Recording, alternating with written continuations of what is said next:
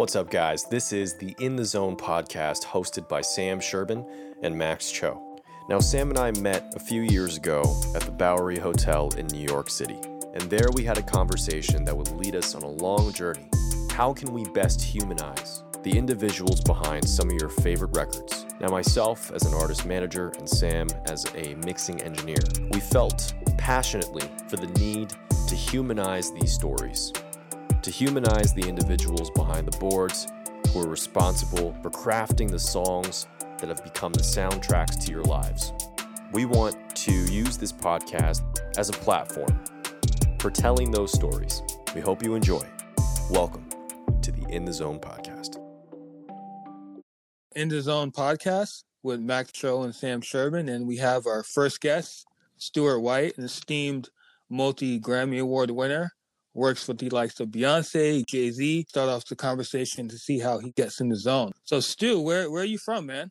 I'm, well, first of all, thanks for having me. Really appreciate it. And, Thank you. Really excited. Anyway, I'm from Raleigh, North Carolina, originally. I left in 2001 to go to Full Sail. And did that for a year, and then I went to New York and started at Quad. That's amazing. You spent only a year in Full Sail. Was it a different program then? Yeah, it was just a year as associates. It was just 1 year at that time, 12 months. And Nice. I don't know how long it is now, but that's what it was then. Yeah, and this was 2000. I graduated 2002, so it was a while ago. Oh, yeah. When I graduated in 2008, they made it a 4-year program. And I was wondering, like, what was the facilities back then, and how did you find about Full Sail, coming where you're from? Were they posting stuff on ads or, like, Sound on Sound? Actually, in those days, man, there was almost no advertisements for engineering schools that I ever saw anywhere. I heard about Full Sail through a coworker when I was delivering pizzas at the time. And a coworker, I was really into DJing and scratching and turntablism and making beats and stuff like that. And I'd always been a huge music fan, and all my friends were into music. And this guy that I worked with at a pizza shop, he was like telling me about this school for audio engineering. And he said his friend or his cousin went there, and he was like on tour doing like touring and stuff like that. And I remember I went home that day and looked at the website and was just transfixed and just was like, oh my God, I didn't know shit like this existed. This is, I have to do this. I have to go here. This is for me, And I just, from that point forward, I just became obsessed with going there and figured out how to make it happen. And then I went like maybe, I don't know, 4 or 5 months later. That's incredible. Yeah. What was the facilities like? Were they having multi rooms? Yeah, it was. I don't know what it's like now, but back then,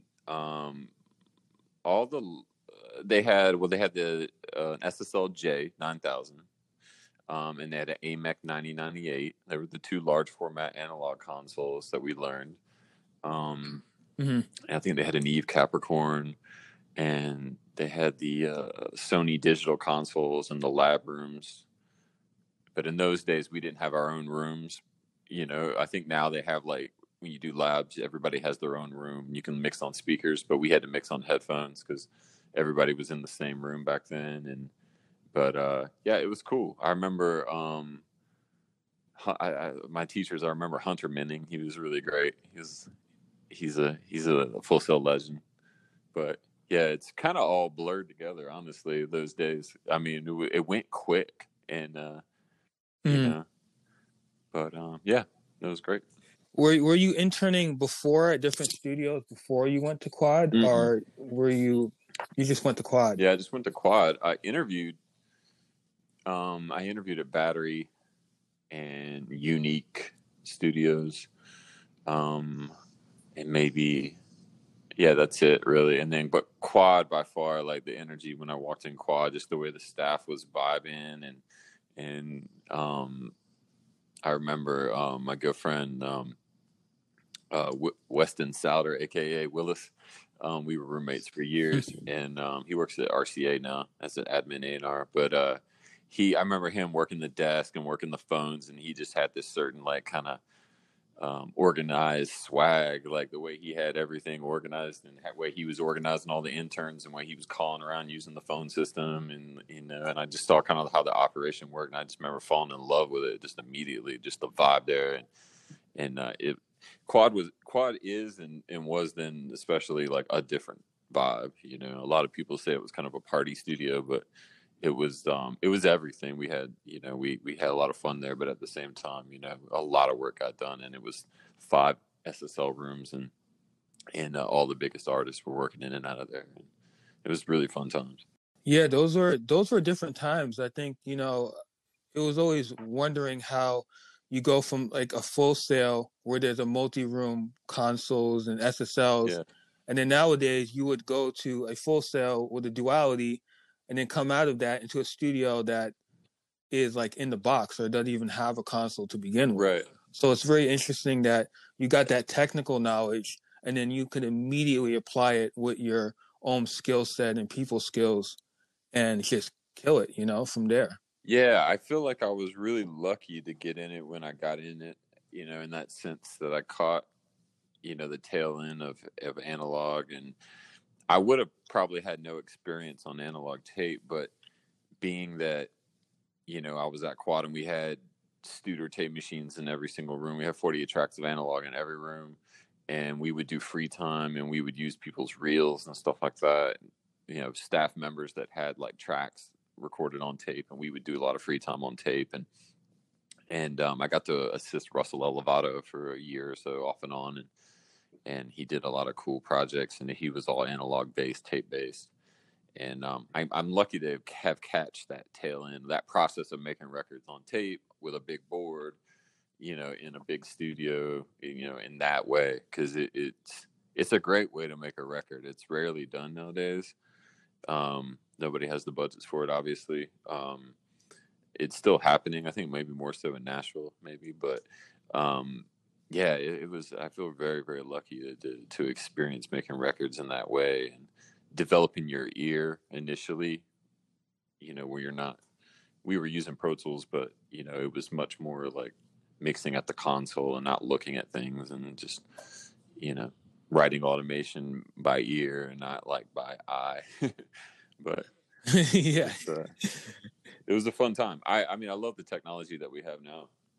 Don't get me wrong, but it's I feel lucky to have gotten to experience both worlds.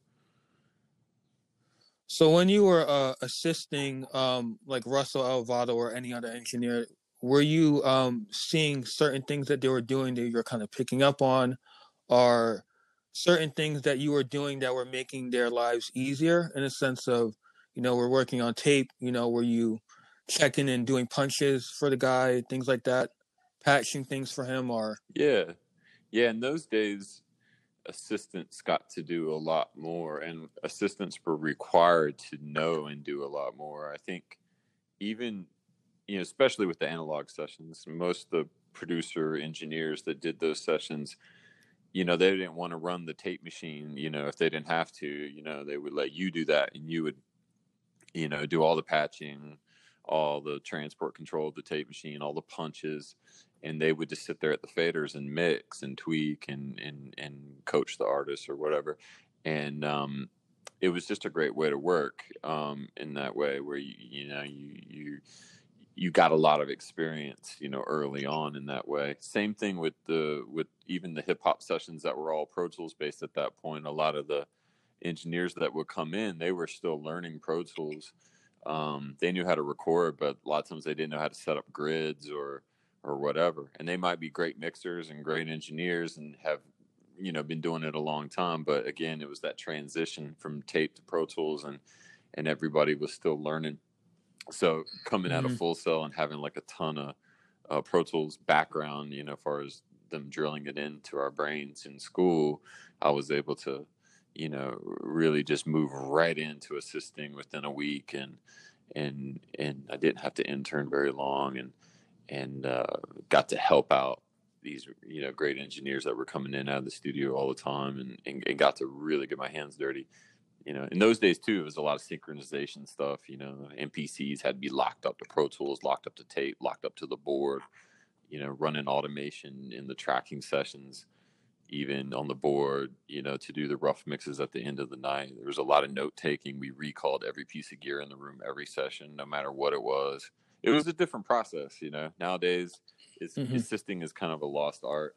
There are great assistants out there, but it's just a different world and a different, they don't get engineers come in and they plug in one mic if it's a vocal session, and they do everything in Pro Tools, and assistants don't really get their hands dirty on a lot of things, and they're not forced to learn how to do things, because in those days it was sink or swim with all the technical aspects of running the board and the tape machine and the synchronization and making sure all the things were clocked correctly, and it was definitely a lot of fun, actually. It really kept you sharp. I don't know if that answers your question, but No, that was great, because I notice nowadays a lot of engineers, there's a lot of shortcuts to what we do. There's like all in vocal tools, all in these things. I'm like, well, back in the day, guys had to like literally go downstairs and like adjust the plate reverb and come back upstairs and listen to it, and like it's just a sense of the skill set and the engineering knowledge to actually run sessions and make sure that things are working well, because Pro Tools is an amazing thing, and you can just, control, undo everything. Yeah. But back in the day, like if you couldn't do that. You had to be sharp, and you had to be very strict on your regimen. So another question I had was, when you came out of Quad, were you freelancing after that point when you were at Quad for a long time? Yeah, it kind of went like, well, I got out of school and I got a job at Quad. In the interview, they told me, they were like, hey, we really need some assistants. We have interns, we have GAs and stuff, but they're not moving up quick enough for us. And we, if you can show us that you know how to assist or whatever, like you could start really fast. So I was super hungry and motivated, and I'd been recording, my roommates for a year in the studio, like in our home studio. So I just felt comfortable to do all that. So I moved into assisting really quick in like a week or so. And then from there, I was doing a little bit of engineering too, because guys would double book themselves on different gigs around town, and they would get an assistant that knew how to track vocals, and they'd let you track vocals while they were double booked. And that was kind of the game at the time in New York. And from there, what was your question again? Yeah, how long were you at Quad before for? I started freelancing? So I started freelancing pretty quick. Like I started assisting and engineering kind of, at the same time, because we had a lot of late night rap sessions that, would just be people, sometimes it'd be signed artists, sometimes it wouldn't, sometimes it'd be a lot of COD stuff late at night, just guys, without record contracts that just had cash and they were trying to record. And I did a lot of those sessions right off the bat. And so I was kind of assisting, freelancing all at the same time. And when I left Quad, let's see, I started working for Alicia Keys pretty soon after I got there. And Mincielli was the top staff assistant / engineer at Quad at the time. And she was working a lot with Alicia Keys. And then they were at a studio called Campo for a while, and then they came back to Quad to finish up the Diary album. And then I jumped in. I started working with Alicia as an assistant at that point, and then right around that time, Quad kind of, the business started to suffer, and then Alicia built the studio after the Diary album, after the tour that followed the Diary album, and then I kind of went to work for Alicia exclusively. So that was 2 or 3 years into it, assisting engineering kind of everything for Alicia. I mean, we would clean, we would go get fruit. We would we would record vocals. We would do big tracking sessions. We would do everything, you know. And then I started working with Alicia's production partner, Carrie, that for a while. And that was, I guess, where I just stopped assisting totally, I guess, was like 3 or 4 or 5 years in. And then, yeah. So I guess it was like 2 or 3 years after I started at Quad that I went freelance. And then I would just assist in certain moments. Like if Alicia was finishing a record and she needed me to come assist a mixer like Manny or Tony Maserati or whoever was mixing those Alicia records at the time, sometimes I would come in and assist after I'd been engineering for a long time, just because Ann needed someone that would just go in there and, you know, kind of crush it and really knew how to assist a mixer, you know? Yeah, I mean, I don't know if you know that article, you were in it. It was Sonic Scoop, article on Alicia's album, oh, yeah. Element of Freedom. That was, yeah, exactly. That was the time. Yeah, that was that era kind of. Well, Element of Freedom, yeah, was, yeah, right around that time too, I guess. It was like, it was like Diary, then As I Am, then Element of Freedom. It was all like one like 5 or 6 year blur. Yeah, there was an article and it had Manny on there, had Tony on there. Yeah. I think and Ann was on there, and I remember I was in high school. I read that article like every single day. Oh, really? Like, I was obsessed because that was like the first article where they showed you everybody's role in the record, and it individually showed everyone, and like I remember it showed you guys in the studio. I think it was you and Eric. Yeah, Eric Madrid was there. Yeah, Eric Madrid, Manny, Tony, Dave Kutch, and Val and Mickey. Mickey Tatsumi was there, you know, extraordinary mixer engineer that does all the her stuff. Yeah, Mickey came up in that time with us. Yeah, me and Mickey, we go way back too. We started at Quad together. Like, he was 1 year after me, I think. So like 17 years we've known each other. That's insane. It's crazy, right? The Quad alumni is insane. I mean, when I was assisting, when I met you down in the Avenue A studio, Chris Cody was mixing like TV on the radio, and I'll go downstairs and like TV, they'll be like sitting on the couch and he'll be like mixing on the SSL. Yeah. And like you had the room next door and all that. It was just like, it's insane. Could you do you know the history? It seems like you know a lot of the history of that room or like that basement, because I didn't even know that. Yeah, the basement on Avenue A and 2nd. That building is legendary. The Strokes did their first album there in the back room. Everybody knows that. They tagged the wall in the elevator. The elevator shaft has the Strokes tag or whatever. So everybody knows that. It's kind of legendary for that. And Chris Cody and his then partner at the time, Dave Tolomei, bought the 32 channel SSL EG from Quad, and they recapped it, put it in that room, and that was Chris's main console for mixing down there for a long time. And you know, he did Beach House and Grizzly Bear and like, you know, TV on the radio and all this fucking dope shit down there, and went on a good run. And then Chris is the reason why I got a room in that studio, because I was living in the Lower East Side at the time, and I was freelancing around New York, and Jungle was keeping me booked pretty good.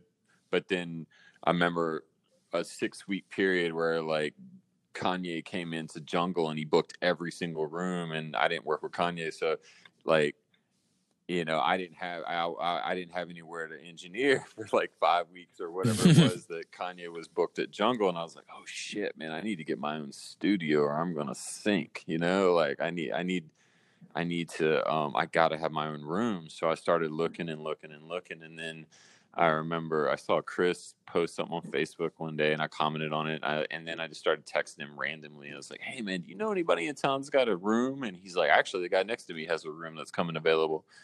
And I was like, oh shit, you're on Avenue A and 2nd, right? He's like, yeah. So I'm literally on Broome and Orchard at that point. So I walked from Broome and Orchard over to Avenue A and Second, which is like anybody that knows, it's just a few blocks away in the Lower East Side. And checked out the room, and I just locked it in right there and got that room, and then bought the attack wall and like treated it, and like it actually became one of the best mix rooms I've ever had. Really sounded good in there, and that was the beginning of my 3 or 4 year period of being in that room where I would do a lot of different projects. I mixed a lot of Beyonce stuff in there, mixed a lot of FKA Twigs in there, and Autolux and all kinds of stuff like that. But yeah, that was a fun time. But that basement, I think Mark Ronson, I heard, had a room in there at one point. John Hill had that room that the Strokes had in the back. Those rooms are crazy, man. Yeah, there's it's a lot of fucking like game changing shit done down there. I mean, I think I'm not sure if John Hill did Santa Gold down there, but he might have been in Brooklyn when he did Santa Gold. But either way, it was right around that era of John Hill coming up and whatnot. I came later, yeah. Peter Wade had a right, yeah. too, Peter Wade had a room. Yeah, Peter. There. Yeah, yeah. I have his chair. Like Peter Wade left a chair and it had his name on the back of it, and I literally still have the chair in my studio right now. So Peter, if you're out there and you want your chair back, holla at me. Yeah, you want to hear a really funny story? I have your chair. Oh, really? Yeah, your chair. You left it, and I was like, I need a chair, and then oh, really? What chair? Canavan was like, here's Stu's chair. The chair that you were using with the neck. Fake Herman Miller chair? Yeah, I have it. Yeah, okay. That's so funny. Yeah. Isn't that crazy? Yeah. Yeah, that basement was crazy because like we brought an attack wall down there to that was the only way we could do the record. And for the people listening out there, I assisted on this record, Mossy, produced by Dean Tusa, which Stu mixed. You mixed most of it, right? If not, I mixed a few songs. Yeah, I mixed like 3 songs. Few songs on, yeah. I mixed Shipping Yard and I forgot the other ones. Yeah, there's 2 others. I mixed 3 songs. Dude, you absolutely killed those mixes. Oh, I know the producer Russ were insane, but you just took it way over to the next level, man. I think without like adding crazy things just to be like, hey, I did a mix. Like, here's the difference between what you did and what I did. You know what I mean? Right. Yeah, that was a really fun collaboration between Mossy, Dean, and me. And we had talked about the sound of that record for a long time before I did anything, because we just were neighbors. We were both down in that basement, and we would just hang out and go get coffee and stuff and talk about music and play music. And so we had talked about me mixing some stuff for a while, and I think through those conversations, I think Dean and Mossy just really wanted to just see what my take would be on those mixes, and just for me to just, do whatever I felt, brought it out the right energy from them. We talked a lot about like blurring genre, which is something I'm real passionate about. In having like that psychedelic rock thing, but having a big pronounced sub bass bottom end, like a hip hop record in a sense, and kind of merging those 2 worlds together. We felt like that was something that would really be cool for that project. And then, mixing those songs, I spent a long time, like, experimenting and doing effects and different things like that. And they would push me, like, I think that Shipping Yard song, I think the vocal was much drier at first. And then Mossy came back and was like, I want you to go further, go further, go further. And I like that, I like that environment, where I can get to, be creative in that sense and kind of help fill out the production in a way. And, there's a lot of philosophies out there, different mixers, as far as, mixers not putting their imprint on stuff or whatever. But at the end of the day, it's like, if someone wants your opinion, wants your taste, wants your style, wants, what you do, and they're asking you for it, it's great. It's a lot of fun. But at the same time, it's a fine line from doing it really, really well, or just, like doing it to do it, or like adding stuff to add it. Like, I'm not trying to overthink anything. I'm just trying to listen to everything like a fan, and just try to, like, how would I want to hear this as a fan of this music, which I was definitely a fan of Mossy's record. So I was like, oh, this is going to be fun, Yeah, that's, I think that's a way of thinking, because a lot of people would mix and it would be like rough mix 2.0. And I think when you're working with a producer and the producer is kind of pushing you, Max manages me, and he also manages the producer Nick that I work with a lot. And when I'll do mixes for Nick, I'll just add like little things, little hi-hat things, and program bits and pieces, not just to do it, just to add some flavor. And he'll hear and he'll pick up on it. He'll just love it, or or say, "Oh, change this and change that." And we'll just go back and forth on the mix and production. And it's amazing when you have that collaborative effort. Yeah, I think it's it's really rewarding for both, and it's a lot of fun. I think it's a conversation and needs to happen. You definitely don't want to just take somebody's record and just start doing that stuff, without getting permission, and I feel super passionate about that. Like if, some records, they come to you and they want Rough Mix 2.0, and that's fine, and especially if they killed their rough, and they just need it just taking another 5% more, or they want it just tweaked a little bit, or maybe just pull some of the harshness back, if you were like, fill the bottom end out or make it a little wider or create some more depth. Sometimes it just needs a little bit of something, and I'm totally cool doing that too. But at the same time, a lot of times, producers record and engineer all their stuff, and their background is more in musical background and production background, and not in mixing and engineering. So they don't really like their rough mix, necessarily. It doesn't sound like a finished record to them. So like, then I can bring my experience and knowledge as far as being a finisher, and just being able to finish things and like get it sounding like a record, and getting all the transitions to happen right, and getting all the energy to move from section to section just right, and all those types of things, which, just it's taste, just having the right taste for the project, and and really understanding what they're trying to do and helping them, and pull it out. Because a lot of times, if you get that right, you send it back to them, and it might be a different mix, but at the same time, they're like, "Man, this is what I wanted it like, but I just didn't know, what to do, or I didn't know, how to get it there, or whatever, or how to explain it, and that's really rewarding, to be able to work with people that, are, cool to let you take chances in that way. And, will also not like freak out if something's not totally the way they want it. They'll give you a second chance to be like, well, I like what you did here, but this is a little too far. These effects are not quite right. I don't feel like. So you pare that back a little bit, rather than, if it sounds 2% different than the rough mix, and then they just reject it because, it's not, they're just like, oh, it's not what we want, or whatever. Having that relationship, having that communication built in, having that trust is all necessary to be able to work in that manner, I feel like, but I take it really seriously, because at the end of the day, it's not my songs, it's their songs, and they got to be happy with it forever, Yeah, I think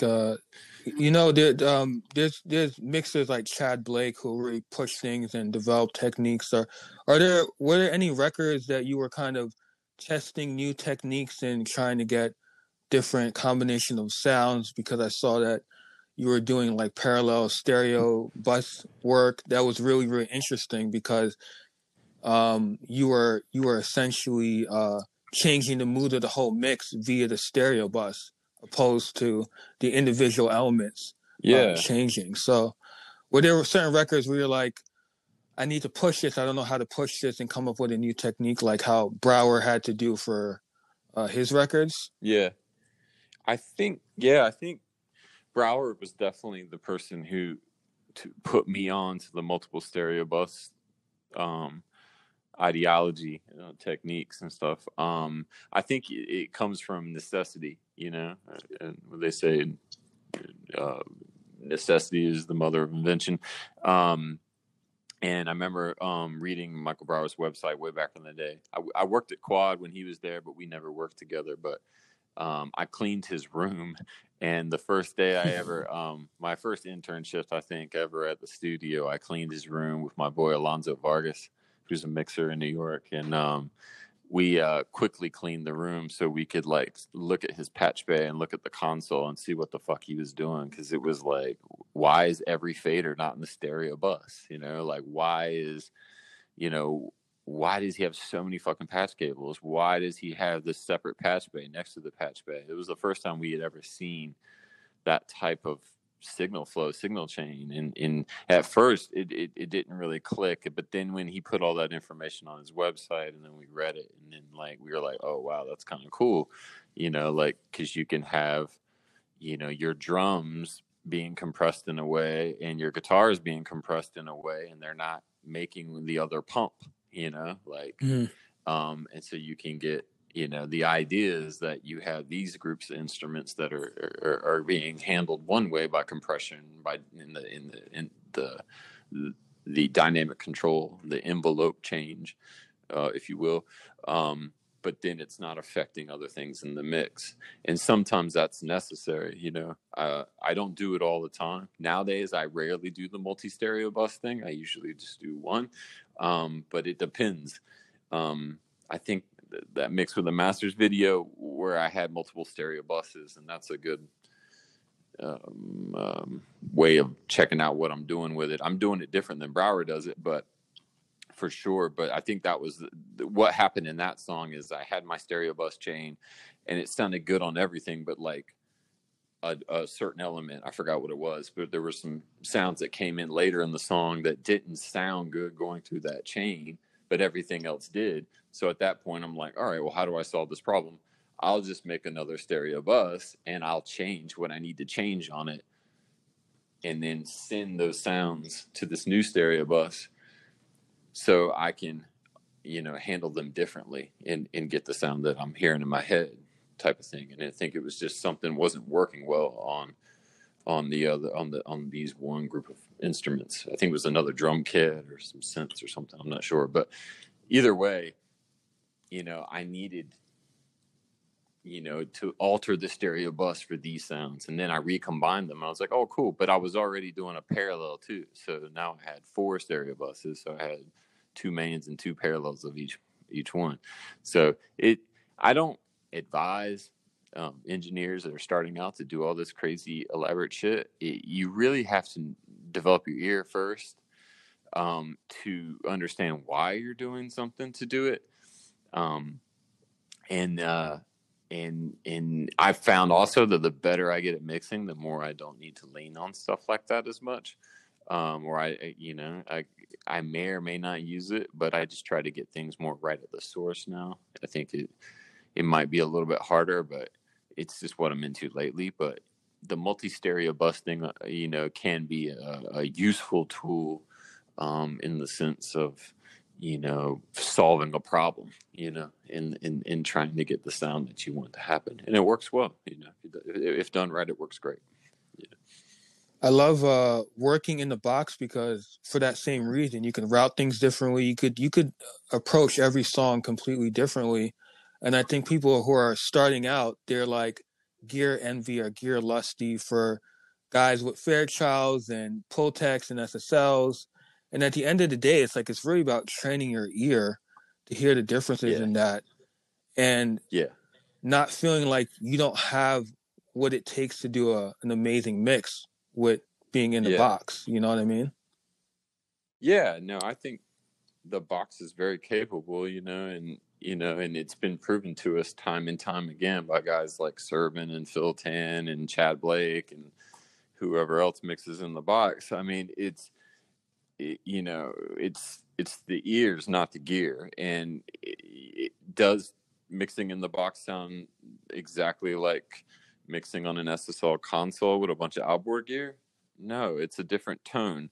The plugins have a different tone than the outboard gear does, but it doesn't mean you can't get a great mix either way, you know. You just have to approach it a little differently when it comes to like headroom and gain and things like that, you got to be a little, for me at least, I feel like you got to be a little bit more conservative with levels and stuff in Pro Tools. I feel like the plugins sound better when you don't give them as much level, to me. Whereas in the analog world, overloading outboard gear and the board is a huge part of, you know, getting cool mojo happening on your sounds.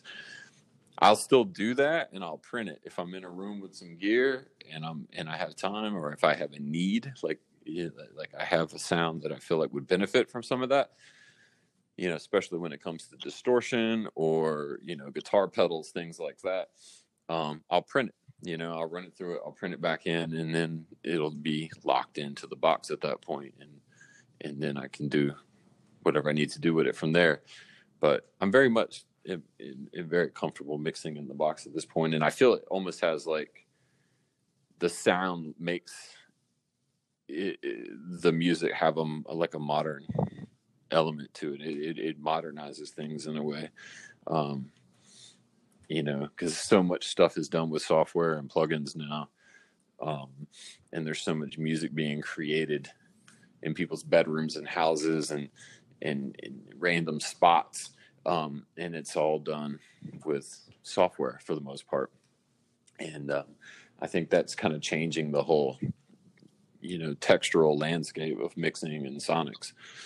But getting good mixes in the box is definitely doable. I think a lot of the big boys still use the gear, but that's just because they came from that world and they can. Yeah. And it has a certain aesthetic that they like.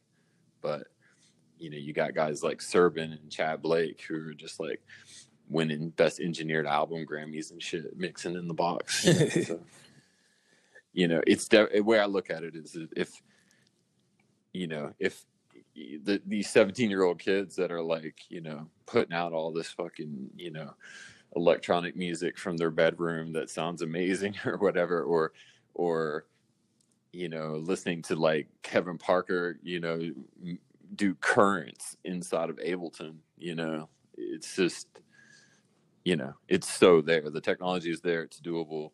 And I want to be the one of the ones who's doing it in the box, you know, for the most part. It's just, I like that, you know, and I like the flexibility, you know, being able to jump around, change songs all the time.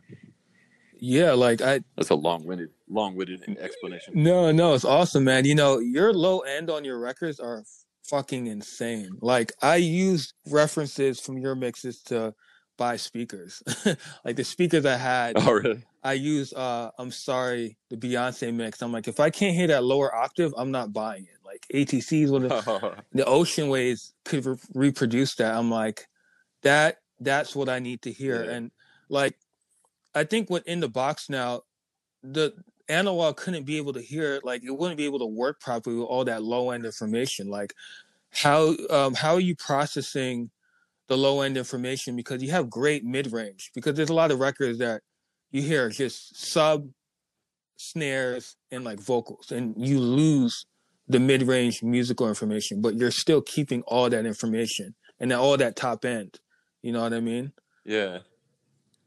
I don't know. I guess it's just all instinctual. I mean, I'll do top end differently depending on the record or maybe the genre or the vibe. You know, sometimes you want to do all subtractive EQ and then not boost too much top end because you want to just use the top end that the mic had naturally or that the source had naturally. If I like that texture of the top end, or if, you know, because you could, if you're recording with a U47 that's vintage through a Neve, and, you know, that top end is really nice, you know, and then the way I look at it is sometimes I'm like, okay, do I want to use the mic's top end and just pull out all the stuff I don't want in the mids, or do I want to do a little bit more like modern approach where like I'll boost a fair amount of top end and mid range and pull the level down and change the top end texture, you know, to like whatever EQ I'm using, whether it be an SSL waves or maybe I want something like the Massenburg or, you know, the Millennia or something like that, where like they're all different textured top ends, and then you just pick, okay, like which one do I want today? Like what's going to be the best top end for this? Mm-hmm. You know, because every EQ has a different texture and a different grain, if you will, and all those decisions get made, you know, based off, you know, the vibe and the feel, and like what we're trying to do, what the producer wants, all that kind of shit. But you know, I know there's a lot of mixers, like they just kind of have their like set way of doing everything. Like they do their top end like this, they do their vocals like this, they do this, and they try to. Whereas I look at everything as, you know, am I doing some like alt indie thing today that needs to be a little more ragged, or am I doing something that's pop radio that needs to be super present and have a lot of energy in that way? It all depends on how I make those decisions, you know, and how I'm feeling that day, you know, just that sort of thing. But thank you, by the way, for the compliments on the mid-range. That Sorry mix, I have my issues with it, but it was one of those things where, you know, the demo mix that I did, you know, was the favorite. You know, I did like some different alt passes on that mix, and then like that I thought were way better, but then, you know, they got it. The demo mix got approved, so it is what it is. Dude, that's an insane mix. I mean, I think those sort of records where, you know, the demo has a certain vibe, because I feel like that's the first time the artist is actually hearing it done. You know, like they'll cut vocals, they'll do effects, and then when they play it back, it's like a you know, serotonin. It's like a hit. It's like, oh my god, like a dopamine hit. It's like I hear it, and I can understand why artists love the records, and sometimes they're just vibing differently on that record, and you're like, you can't beat the vibe, you know. Yeah, I think I agree, and those things are good, but they can also haunt you. I think nowadays, you know, everybody makes records in houses and hotels and random places, and you know, the place that you might be doing the rough mix might not be the most ideal sonic space acoustic wise, but you just have to kind of get it done and do the best you can. And it's definitely made me better, you know, just being able to, you know, do those roughs in the moment on the spot with the artist, you know, and get the overall vibe and the effects and all the things happening quick before it gets old, while they're in the moment, while they're like super focused on being creative with the writing, and just do your broad strokes and get it done as fast as possible, and just, you know, and then afterwards, you know, be able to preserve that feel and energy that you created in that rough that might not be sonically perfect because of how fast you had to do it or where you were when you did it, but being able to preserve those sonics in that mojo, but then refine it in a way where it's going to translate and give and do what you want it to do on different speaker systems. You know, that's something that I'm always trying to manage, you know, is being able to preserve the vibe of the demo, but at the same time get the sonics, you know, that needs to happen, you know, for you know, translation, you know, whether it's in a club or a car or a Bluetooth speaker or a phone or whatever.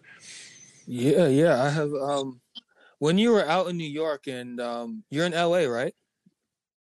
Yeah, I'm in LA. So like when you moved from New York to LA, were there any like big changes that you saw? Like, man, it's like LA is a completely different vibe, a different, you know, structure, because I feel like New York used to be the epicenter, but when all those big studios started closing down, it just shifted all the way to the West Coast. And I was wondering how you felt about like that shift and being out there as well, coming from New York. Yeah, I love being in LA now that I'm here.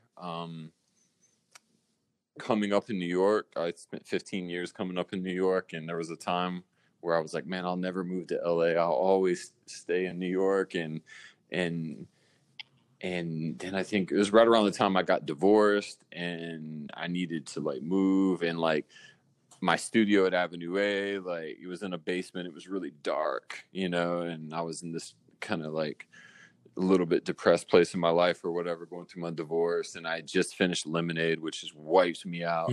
And I went out to LA to record and work with Zach from Rage Against the Machine for a month on recommendation from a couple of friends.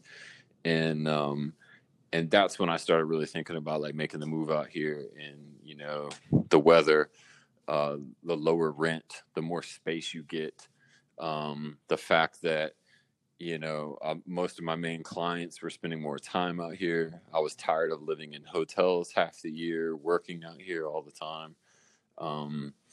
And it would just save their budgets money or whatever if I just moved out. And I just felt like that would probably be a smart career move.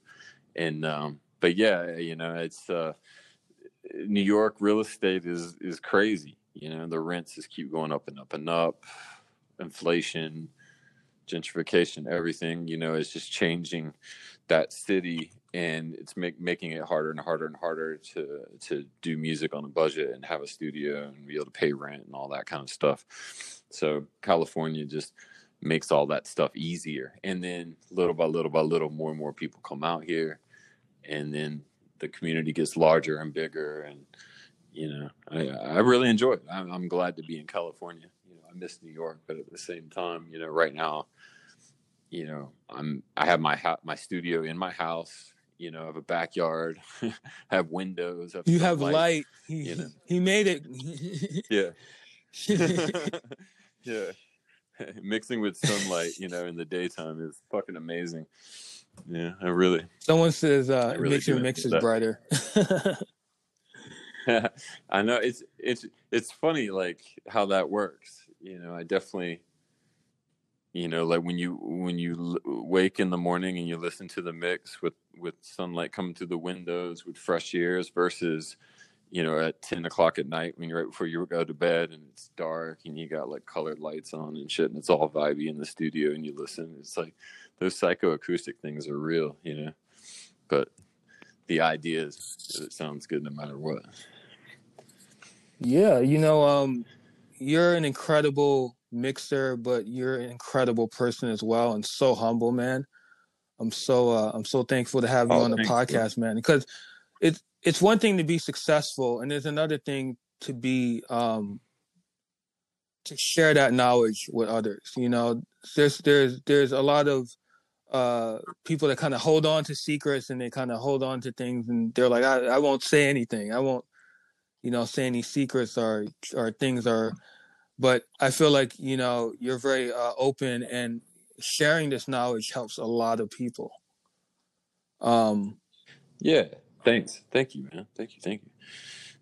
Especially coming from a time where, you know, like for me, like there was like gear sluts and no information, especially people who made records like yourself that influenced how I hear records and how I make records. You know what I mean? Like, that's why I got into music. It's like, damn, like, I want to be like Stu, like, you know, because you love what you do. Oh, thanks, man. You love what you do, and there's so much passion behind the art. And I just want to, you know, show people that, you know, we're not just like robots. You know, a lot of people, I feel like engineers kind of get a bad rep of like, you know, being like kind of robots and very technical. And, you know, as we are technical, you know, there's a huge creative and human aspect to what we do. Yeah, I agree. Thank you for all that. It was very kind. You know, I mean, it's as far as holding on to secrets and stuff like that, I don't know. I don't believe in it personally, just because your brain is your style, you know, the way you're going to do it. Giving someone a technique on like how to, you know, EQ a bass or something like that, you know, I'm very eager to do that. I mean, because people did that to me, you know, and I think, but also at a lot of times, you know, the majority of what I learned about mixing was not from engineers that I assisted, to be honest. I learned by watching content and reading magazines and practicing like techniques and things like that. I learned and whatnot. It was infinitely helpful, you know, to see people's chains and stuff like that. But at the same time, did I end up sounding like them? Fuck no, and nobody will, but that giving back and giving this information forward, I think, it's key. I mean, not to mention just on a whole level, I feel like, having a lot of things open source and that open source mentality of the world of giving the knowledge back, it just makes everything better, makes music better, makes production better, makes, everything better. And I'm, at the end of the day, I don't really feel like I'm ever going to lose work because I gave someone like some techniques that I use to make a mix sound a certain way or something like that.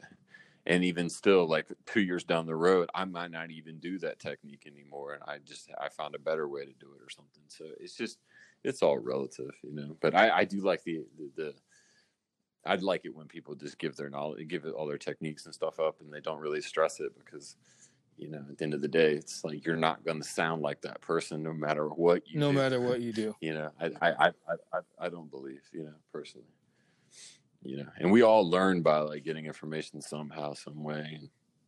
And I remember certain things that I learned how to do like way late in the game. And I was like, man, if I had just been able to learn this a little bit earlier, but, that's just how it goes, I suppose. It's just like, sometimes you just have to bang your head against the wall to figure something out. And you're like, oh, okay. But, 100%. Anyway. Yeah, it's like Chad Blake. I tried to use his stereo bus and it just completely fucked up my entire mix. But I tried to do everything like the guy. Yeah. Like his records sound great, but he has great records. He's got amazing records where he's adding his artistic input, and it's just not only that, he's a cool guy. I spoke to him at AES, and he was talking to me for like 30 minutes. Like, I use a Sans amp like this. Yeah. Like, he doesn't care because he knows sharing that information is going to help someone. It doesn't make you sound like him. But like you said... Exactly. Nobody's going to sound like Chad Blake, it's impossible. Nobody's going to be able to mimic his style in like his swag, it's just impossible. But his techniques, in that way, work for him. He figured all that stuff out through trial and error pretty much himself, because he wanted to mix in the box and he wanted to change his whole thing up. It just because, he's a true artist and he wanted to evolve. I have so much respect for that guy. Like, and you're right. I've tried his stereo bus chain too, and it didn't totally work for me either.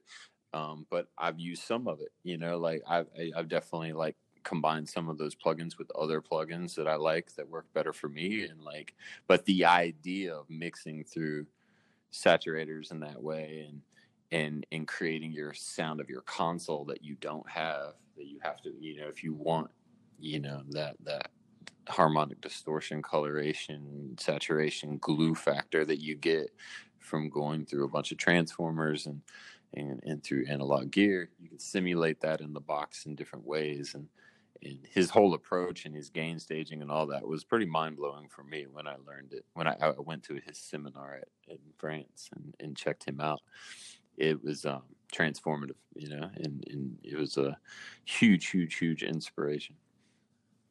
Yeah, I think, what he was doing harmonically is what I took away from it. Like harmonics, especially when you're working on analog, you're kind of getting a little bit of that THD no matter what, and that definitely took my mixes to another level, because I remember someone saying Pro Tools has literally no sound, it's literally has no noise floor. Yeah. So he said the issue with Pro Tools was, he said if they mimicked a curve of like a Studer A800, then maybe guys would have jumped on it quicker. But it was so clean that they were like, what the hell? Like, it doesn't sound like my E-console or whatever. So they were saying that was another reason why guys wouldn't go to Pro Tools because of like the sonic differences. And they're like, well, I can mix faster on an SSL anyway. But But now you can put an SSL in Pro Tools, Yeah. You can do that, and they both work good, and they both don't sound exactly like each other. It's all the sound that's in your head and what you're trying to create, and and how you balance and in the choices you make. I think the tools are getting better and better and better. There's a lot of focus and interest in making digital sound exactly like analog, and maybe it will be indistinguishable one day, but I don't know if it will. I don't know if it matters. I think it's you can do a good mix either way, and I would much rather mix in the box than be forced to only use analog equipment and no computer equipment. If I had to pick one or the other, I would definitely go to the box. I love the work that people are doing. I think engineers are getting better and better and better at mixing in the box and making it sound better. Because it's a different approach.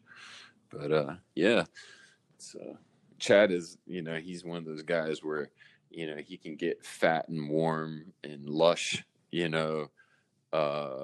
mixes happening like totally in the box, all with plugins really, really well, and he's kind of proved that you can do that sound in the box. Whereas a lot of rock mixers weren't really adopting mixing in the box. Rock mixers were huge on like, no, it's got to go through a Neve or an SSL, and it's got to be mixed this way, and we you can't get that sound working in the box. And Chad's just like, you know what, I'm gonna do it anyway, and he was the guy that was like known for being like really, really like analog sounding. So I like them both. Yeah, he adapted really quickly, and he was the reason why I got rid of all my outboard gear, because I'm like, he was mixing before the thing was even ready to be mixed on. Like, he was mixing on Pro Tools when there was like 5 plugins on there, and still made it sound amazing, which is mind blowing. Yeah. He just trial and error, just sitting there figuring out what works. And but he had developed his ears for a long time before he taught himself all that.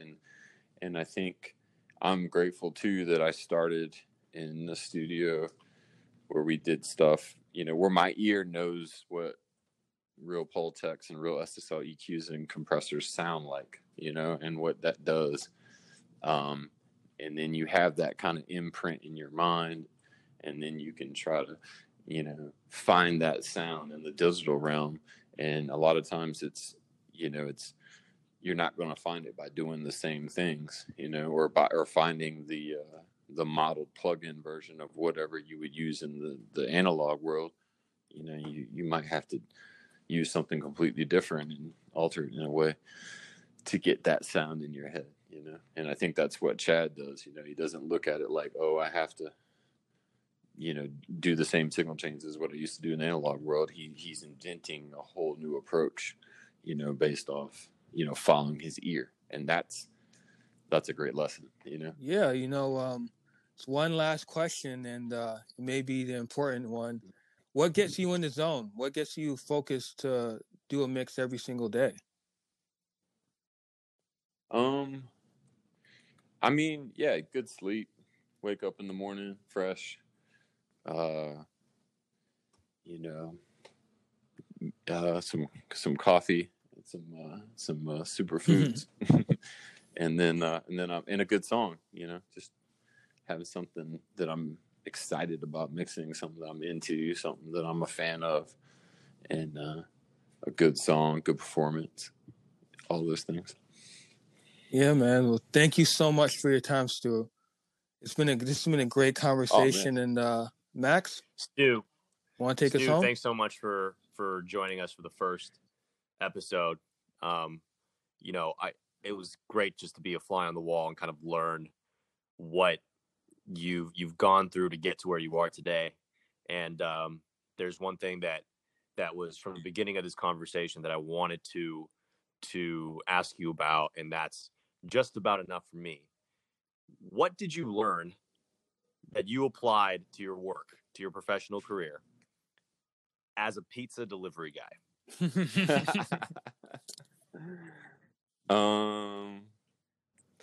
I mean, my first job was at Burger King. You know, I worked at Hardee's. I worked at Pizza Hut. I was a busboy, a dishwasher, and like all kind of restaurants.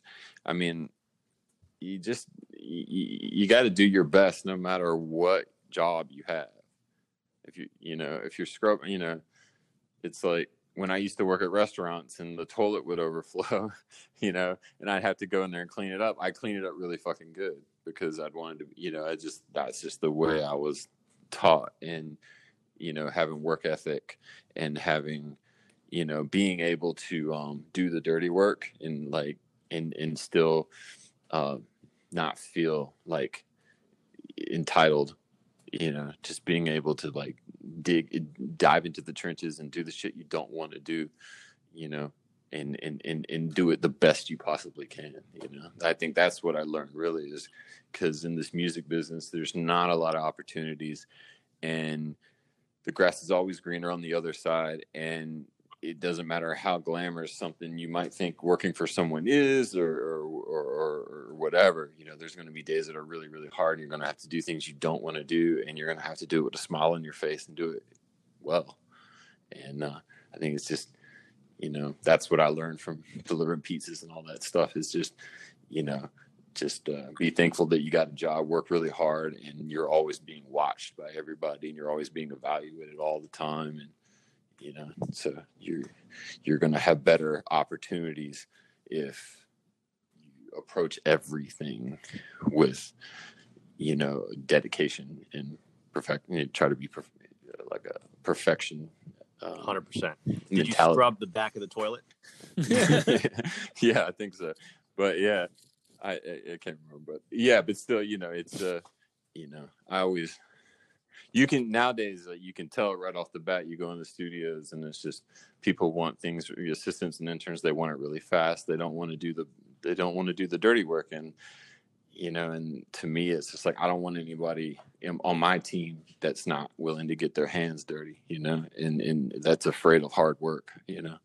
So it's having that right attitude is key. That about says it all about who you are. You know what they say in restaurants is that if you go to the toilet and the back of the toilet isn't clean, that you know that they're not doing their food right. Right. That's an amazing thing, man. Exactly. Thanks so much for your time. Sam, you can close this one out. Yeah. Thank you. Yeah. Awesome. Well, thank you, Stu, for your time, your knowledge. Thank you so much, man. I don't know much more to say, but dude, thank you so much. My pleasure. Thanks for having me. And if you want to do it again, let me know. I'd be glad to do it again. Awesome, man. But and Sam, really appreciate all the stuff you're doing on the internet, your podcast, the group chats on Instagram, all that stuff. All the stuff you're spearheading, the community that you're helping evolve and create between all of us. You know what I mean? Really appreciate what you're doing, and it doesn't go unnoticed. Thank you, man. Thank you. I appreciate that. Stu, everybody. Thank you.